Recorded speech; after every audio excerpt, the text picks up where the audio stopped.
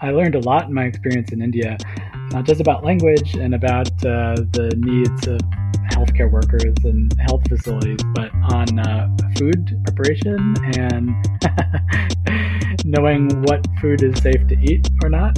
I got very ill in Sitapur with Giardia, and I lost some 20 pounds. But for me, I wasn't there because of Damagi. I was there because that was the life I wanted. And if there was an organization who was willing to support my time there financially and also give me meaningful work to do, then I wanted that to be a part of my life. Hi, everyone. Welcome back to Aid Evolved, a podcast about technology, poverty, and health. In this space, I'll be talking to people who've built their lives and careers at the intersection of these fields. We'll be sharing their stories, experiences, and lessons learned. I hope through these stories, we can help others like you who are looking to make a difference and trying to figure out if there's a better way to do so. In today's episode, we'll be speaking with Derek Treatman. Derek is a Senior Director of Technology Solutions at VitalWave, an organization that helps others to deploy technologies for good. We'll be tracing Derek's story from being a fresh grad straight out of college to knocking on various doors to break into fields in which he didn't have any experience. And what I really enjoyed about chatting with Derek today was just the sheer will and persistence that this man had in order to pursue and ultimately land his dream job. We also talk about language and his lifelong passion for language learning and how that plays out in the words and communications he uses today in order to build bridges between people and organizations in the sector. If you like what you hear, you can subscribe to get future episodes at aidevolved.com. And with that, let's switch over to our conversation with Derek. Here we go. Just to start us off, can you give an example of the kind of work that you do today, a project that you're excited about, and your role within that work? Sure. So I've been working in ICT for D or technology for development for the past 10 years, and that's involved a variety of different projects. Some of, and perhaps a lot of the work that I've done in recent years is focused on disease eradication. I focused a lot on malaria, done some projects in HIV/AIDS, and it's all focused on data, the use of data to improve the health programming within ministries of health, primarily in sub-Saharan Africa and Southeast Asia. And a project that I've been working on for the past 3 years now is in malaria elimination.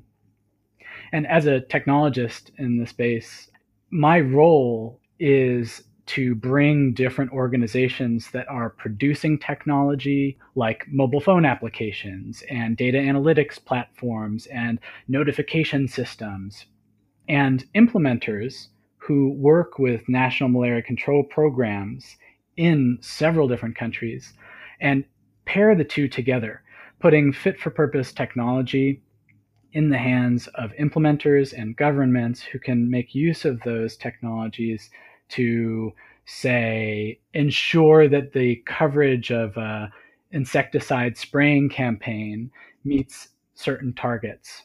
I'd love to dive into the story of how you got into this sector. As I'm sure you have heard from many others and probably have a similar start yourself, getting into the health and health technology for development space is not easy. It's not a given. It's highly competitive. There's very few spots. And when compared to other industries, it's relatively poorly funded. There's a lot of it comes through charitable donation from foundations or from taxpayers and aid agencies. So it's difficult to get a job in the space. And when I decided to get into health for development, it was a long process. Oh, tell me more. I was working right out of college. I was working in a hospital designing databases and information systems for medical research. Mm-hmm. I grew up in a family of doctors, so I was medicine was just a really comfortable place for me. Although I was an electrical engineer, being in a hospital was like almost being at home. I used to I used to go to the hospital after school where my mom was doing her medical degree, and she did a PhD in a lab in the hospital, and she was doing that when I was 13, 14, 15. So I'd go there after school and hang out in the laboratory and fill pipette trays and look at gene assays and every high school kid's dream. Yep. It's remarkable that is it sounds like you were fated or interested in technology and health, at least the intersection of these. Because at that time, did you know you would be going into engineering? At the time, I was fascinated with wireless communications. In fact, I was fascinated with wireless communications around the age of 7 or 8 when I started to take apart my home telephone and TV, much to my... Oh, your parents must have loved that.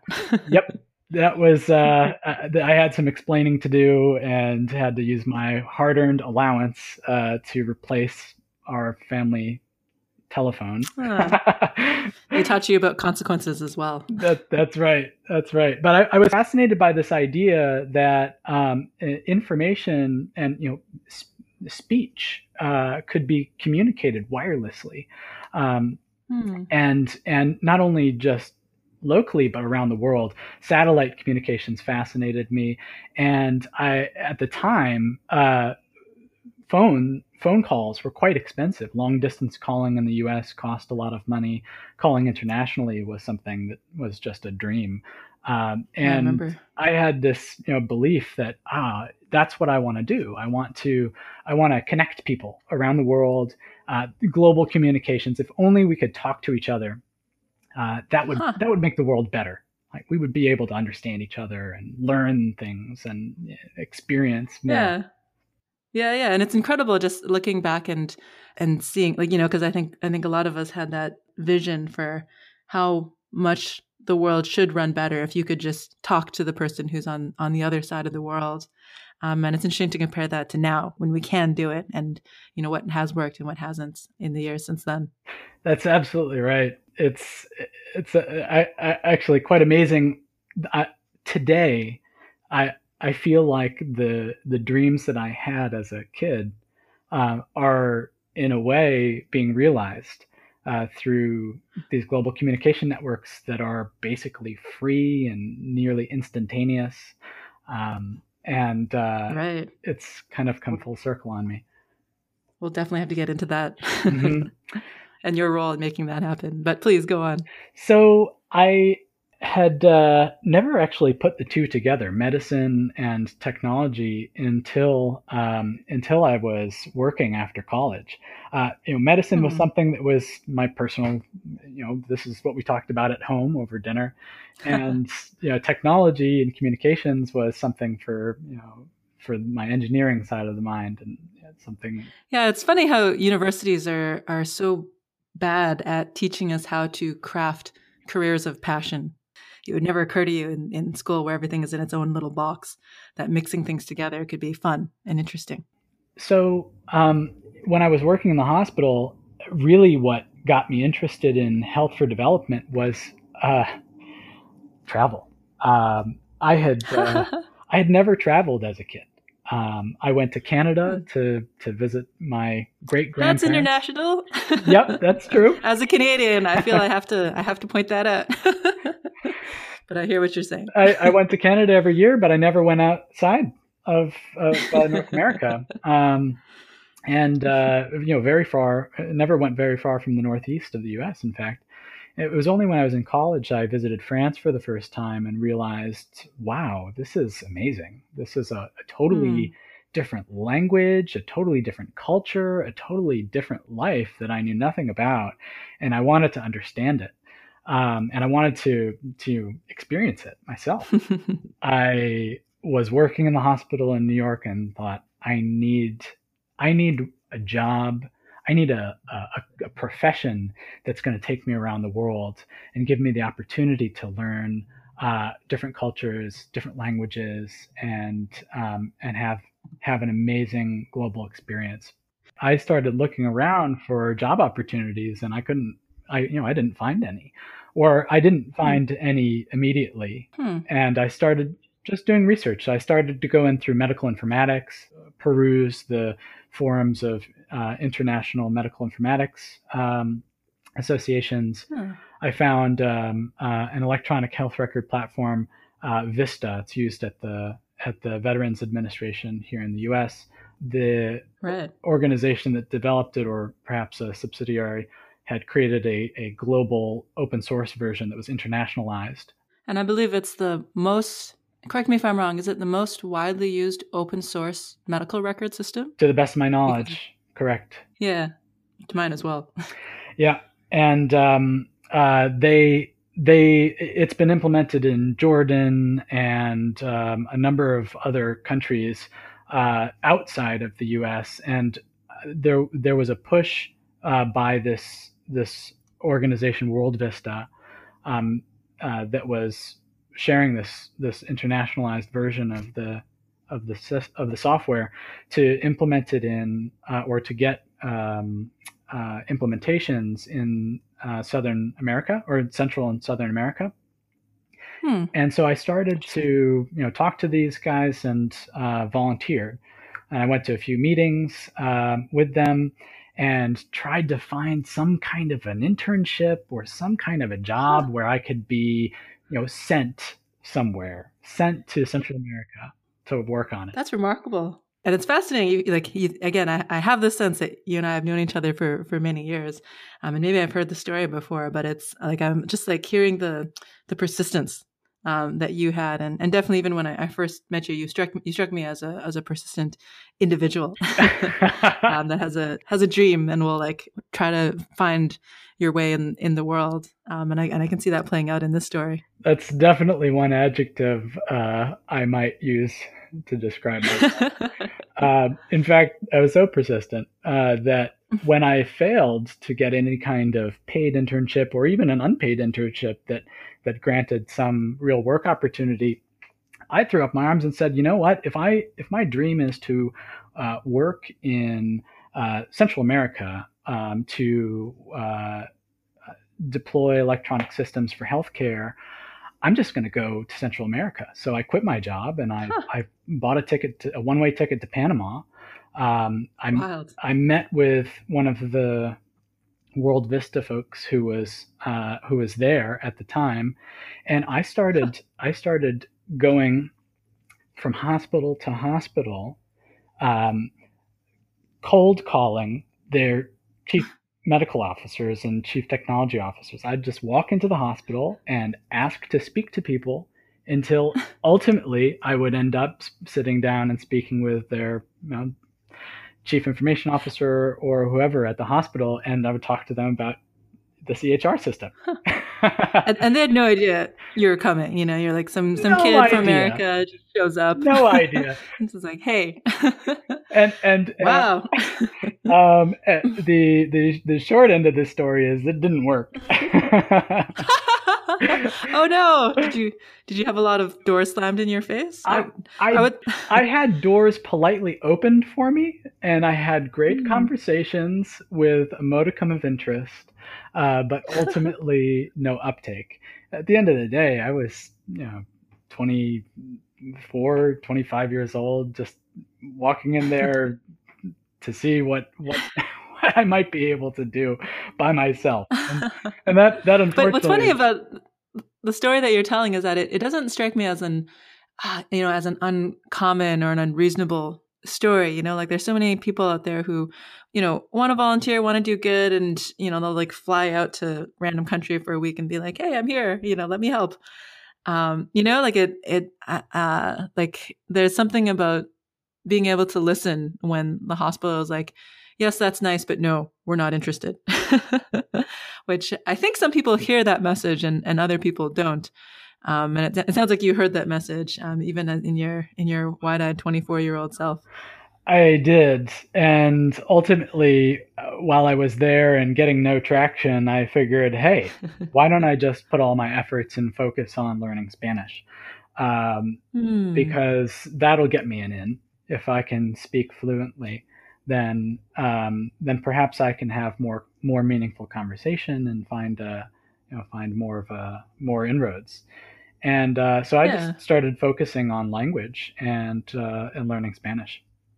That's definitely a life skill. I think you mentioned earlier this business of communication and connecting individuals. I imagine being in Panama, you could see the doors that would be opened by having access to that language in a way which might be a lot less visible when you're in the States. And going into other countries as well later on, countries where languages spoken there are perhaps less widely spoken in the world, having some familiarity and the ability to say even just some small pleasantries really shows interest and is meaningful to individuals in those countries who speak that as their native language. Yeah, for sure. I mean, I have to share just the experience that you and I had traveling together in India, and I think, some of us like me are very timid, with a language. But I remember you not only putting in taking the risk and putting in the effort of speaking with anyone who was willing to speak back at you, even though you were learning the language and just picking up word by word by word, but also the way that helped people to open up as they were talking to you. Like they could tell that you wanted to connect with them, even if you spoke different languages. And I think that's something that, particularly for someone who might be used to talking to others and coming from a position of power or, having language barriers stand in their way, I think was, I could see that was an uplifting experience, whether it be the cook at the house that we were staying with or someone like that you were trying to engage with. And the kitchen is the best place to learn a language. We all eat food. We all know what an apple is, or an onion, or a tomato, and there are so many different things in a kitchen to point at, and and to hear the word come back, um, and I found the spending time in the kitchen as a wonderful way to learn language and also Mm. learn cuisine, which is a big part of culture and really Oh, ties absolutely. everything together. So I spent a lot of Absolutely. time in the kitchen with a dictionary. So you're in Panama. You're learning Spanish. What happened then? I left Panama and went to Mexico. Spent 6 months or so there, traveling and learning Spanish, and getting more and more this sense that language was kind of the key to my future, and what I wanted to spend my time on. Hmm. Interesting. I have a close friend who called me up at that time and said, "Hey, you're learning Spanish and you already know French. Um, French, Spanish, Chinese, and Arabic and English are the top five spoken languages in the world. You should just learn all of those." And I said, "Hey, that's a fine idea. Why don't?" Really? I would not have the same reaction to the same suggestion. Maybe for you, Derek. So he sent me the name of a school in Tunisia, in Tunis, Mahat Bourguiba School of Language, that had a good internationally reputed Arabic class. So I bought a ticket out of Mexico and headed to Tunisia. And in Tunisia, I spent only a couple of months there. I met my future wife in the hallways of my Arabic school. Um, Huh. and Sounds like an important period of your life. it was certainly a fortuitous one. Um, Nice. and however, I didn't end up staying for too long in Tunis. I ended up moving back up to France, and I went to audit some language courses in a university a French university. So I was Huh. studying their Chinese and Dutch. Wow. I didn't even know Dutch was in the picture. It's not. I'm learning something new about you every day, Derek. And all the time that I was kind of traveling and learning languages, I was keeping my thumb on the medical informatics. And at the time, telemedicine was being piloted in a lot of hospitals, and that was a really fascinating topic for me. So I went to a conference, and I found a conference on telemedicine in Luxembourg. Got a discount on entrance from the event organizers, and the keynote speaker was a fellow by the name of Carl Brown, who I'm sure you know. Oh. He and I have crossed paths a few times. At the time, he was working for Rockefeller Foundation, and I was really impressed with his French, and spoke with him after his keynote, and told him that I've been basically spending the past year and a half or so trying to get into the field. And does he know anyone? And Carl introduced me to Neil Lesh from Dimagi, and Right. within 2 weeks, I had a plane ticket back to Boston and another plane ticket from Boston to India with you. Yeah, no, I mean this is the part of the story where our stories intersect, and I remember hearing about Derek. There's this guy. He popped up in France somewhere. He's asking whether he can work for us somehow, and this was like Dimagi being an organization that builds software for open source software for international development and global health, was at the time primarily composed of software developers, who sat in front of their computers and coded. And then here's this guy that pops up. His name is Derek, and he's like, "Yeah, I can code, but I really want to support our partners in our deployment. Like, what can I do?" And we were like, "Okay."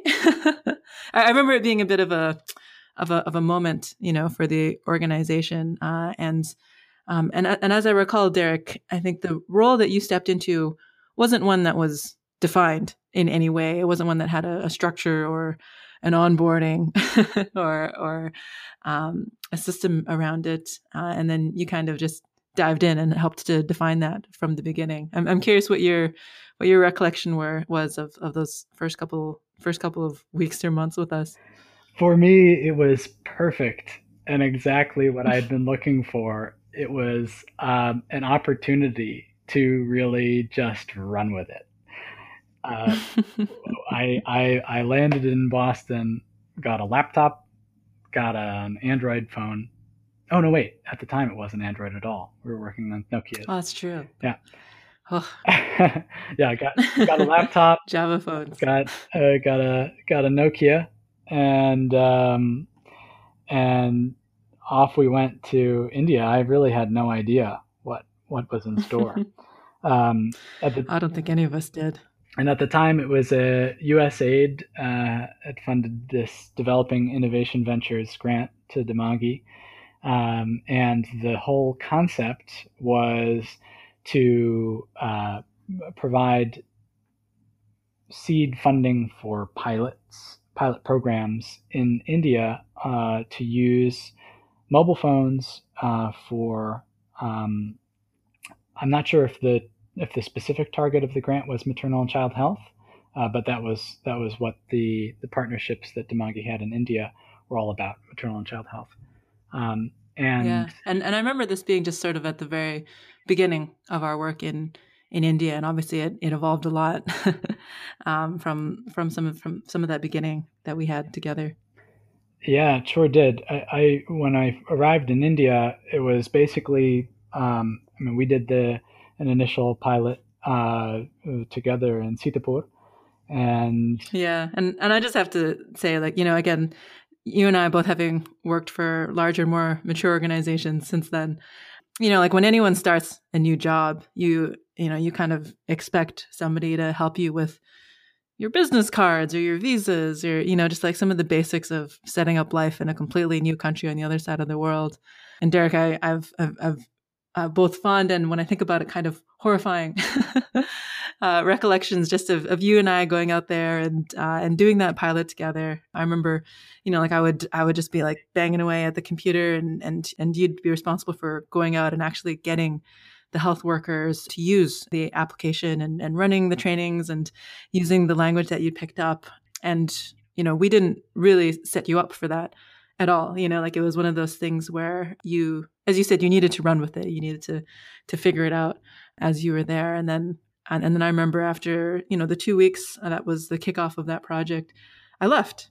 And then there you were in India, sort of figuring out your own way forward, I guess, much like you'd done in Panama, and what you must have done in Mexico. Yeah. But with a little bit more direction.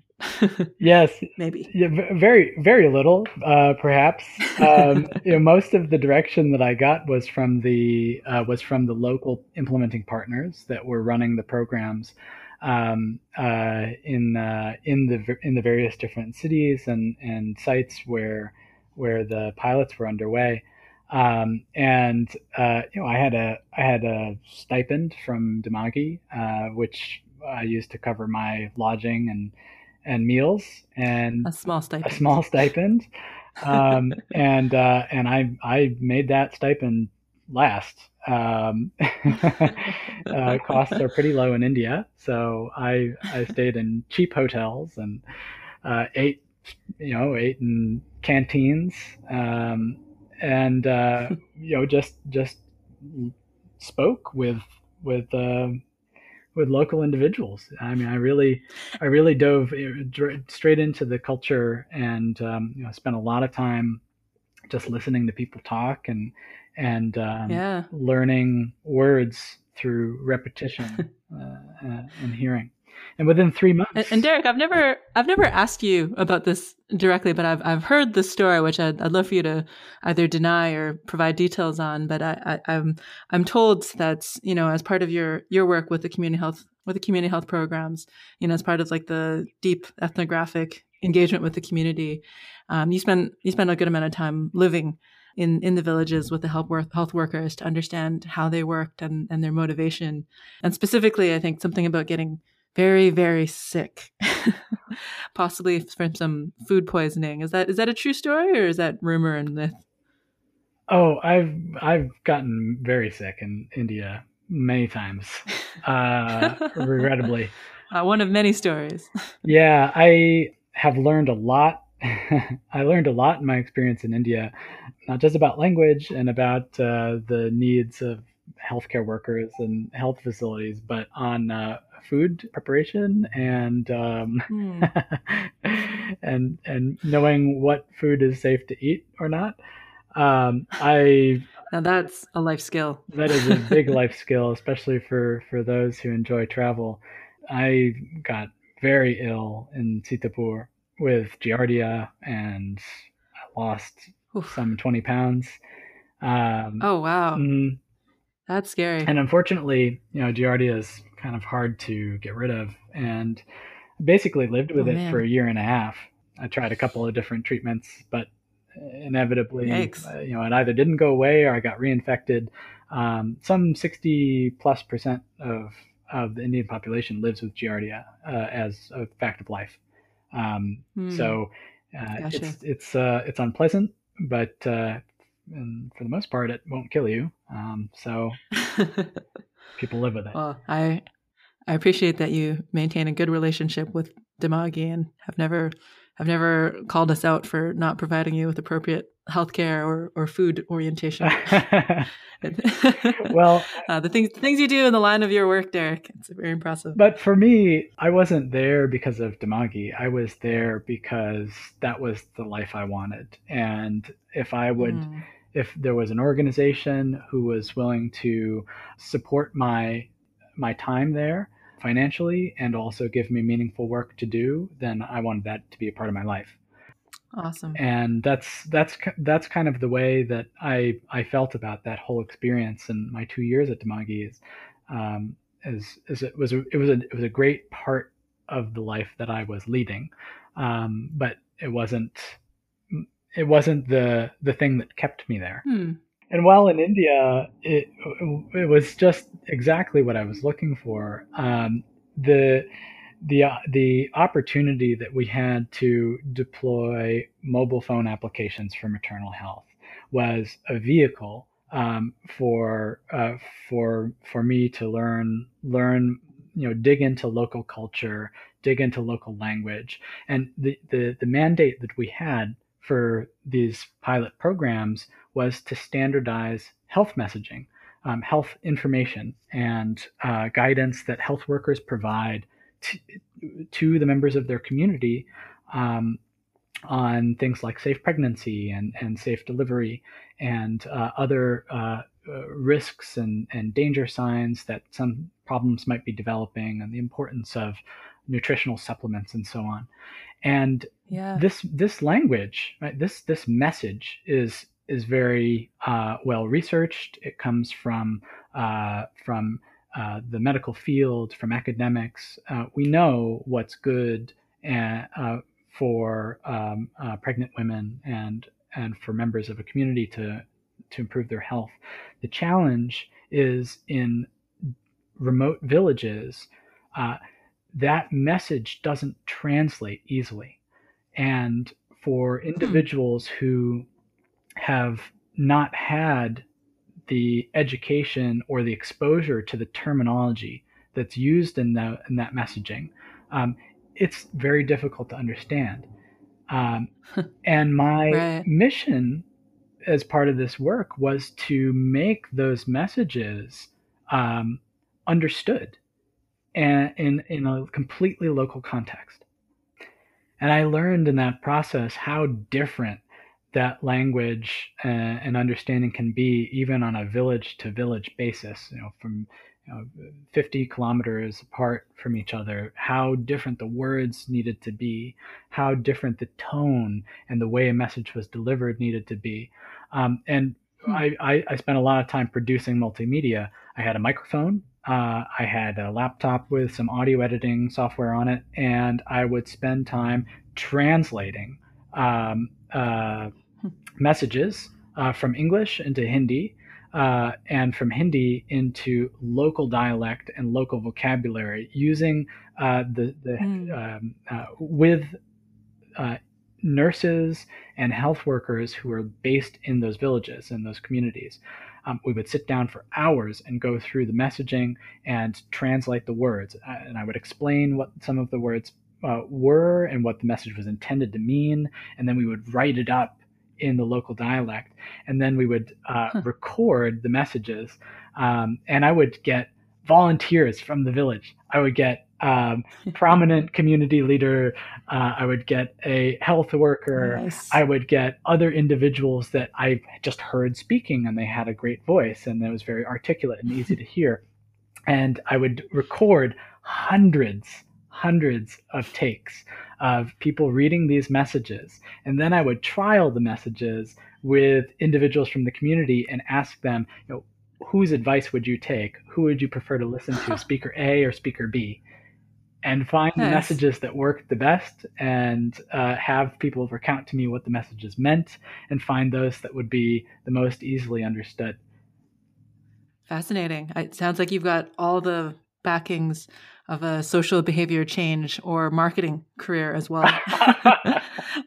Oh, that's interesting. I never thought of it that way, but perhaps you're right. And for me, it was just great to be able to learn those dialects and the words and how they changed. It's just a fascinating part of the experience for me. How's your work evolved since then? So, I since then I eventually left India after a couple of years, and returned to New York for a couple of years after that, where I did some more work in medical research. And I then joined. I was working for Mount Sinai Hospital here in New York City, and I unfortunately in New York City there's not a ton of international health development jobs. So I I moved back into medical research just to get a foothold back in the U.S. And uh, That makes sense. I ended up, I moved to New York because I really wanted to invest in a meaningful relationship in my life. That's a great reason.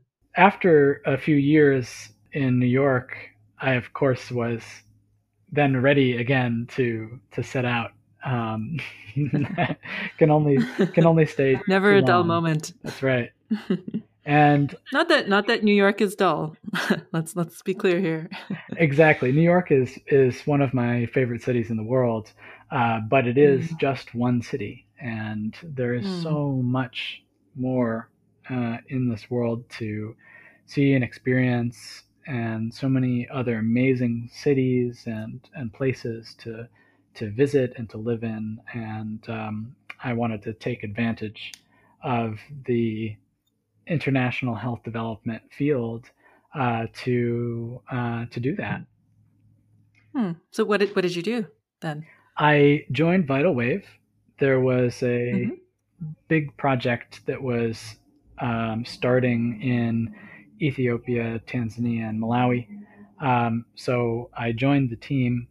I had come across Vital Wave in my Yep. And can you just give like a little introduction to Vital Wave? Absolutely. I had actually first come across Vital Wave in my work at Damagi, in some of the research that Vital Wave had published. It's a professional services organization that focuses on the application of digital technology for development. Most of Vital Wave's clients and customers are ministries of health or ministries of education in low and middle income countries, as well as foundations and development organizations like USAID and UN foundations and so on. And Gotcha. The work focuses on applying technology to solve some of the challenges in the development sector, building infrastructure and using information to improve the efficiency of programs, especially in areas where budgets are small. Sounds right up your alley. Yeah, and it's a great group of people for whom I have a lot of professional respect, and it was the timing just worked out well. This project work came up, and I had spoken to Brooke Partridge, the CEO of Vital Wave, about it and about leading part of it, and jumped on board and effectively gave Vital Wave carte blanche and said, wherever I need to go, I'll go there. And I want to get back out into the field. And off you went. And off I went. Drawing from your experiences in this field, do you have any advice for other young professionals in this space who might be interested in technology and doing good based on your career? Do you have, if you were talking to young 24-year-old version of yourself, what kind of career advice might you give that person? Well, I would say to anyone who is looking at this profession as an opportunity to get out there and see what is really going to make a difference.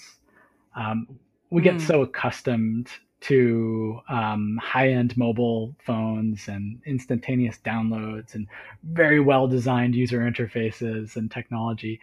It's really easy to forget that these costly technologies and the internet infrastructure on which they run are really not available to the majority of the population of the planet. And if you're interested in making a difference, it is worth spending some time in areas where you can really understand what's available and what those constraints are. Couldn't agree more. To wrap up our episode, we have a few rapid fire questions. And so these are questions which we could spend a lot of time on, but maybe just to get, some high level, quick thoughts. First question for you is whether you have any requests that you would make for donors or policymakers who might be listening to this. Yes, I would say please fund infrastructure, internet connectivity, power solutions, even things like roads.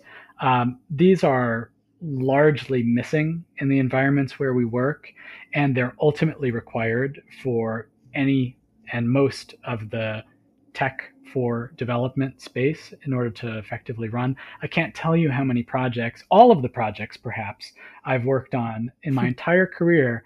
There's always one common challenge: internet connectivity is not reliable, power is not reliable. But yet, donors and policymakers continuously fund technologies that are focused on data and programming and analytics and things that require data to be transferable easily and rapidly, but yet they're somehow limited to funding just the technology and are unable to fund the infrastructure that goes underneath it. And I think that there could be a better model that would allow funders to invest in the necessary underlying infrastructure as well as the technology that's going to get them to the ends of to their goals.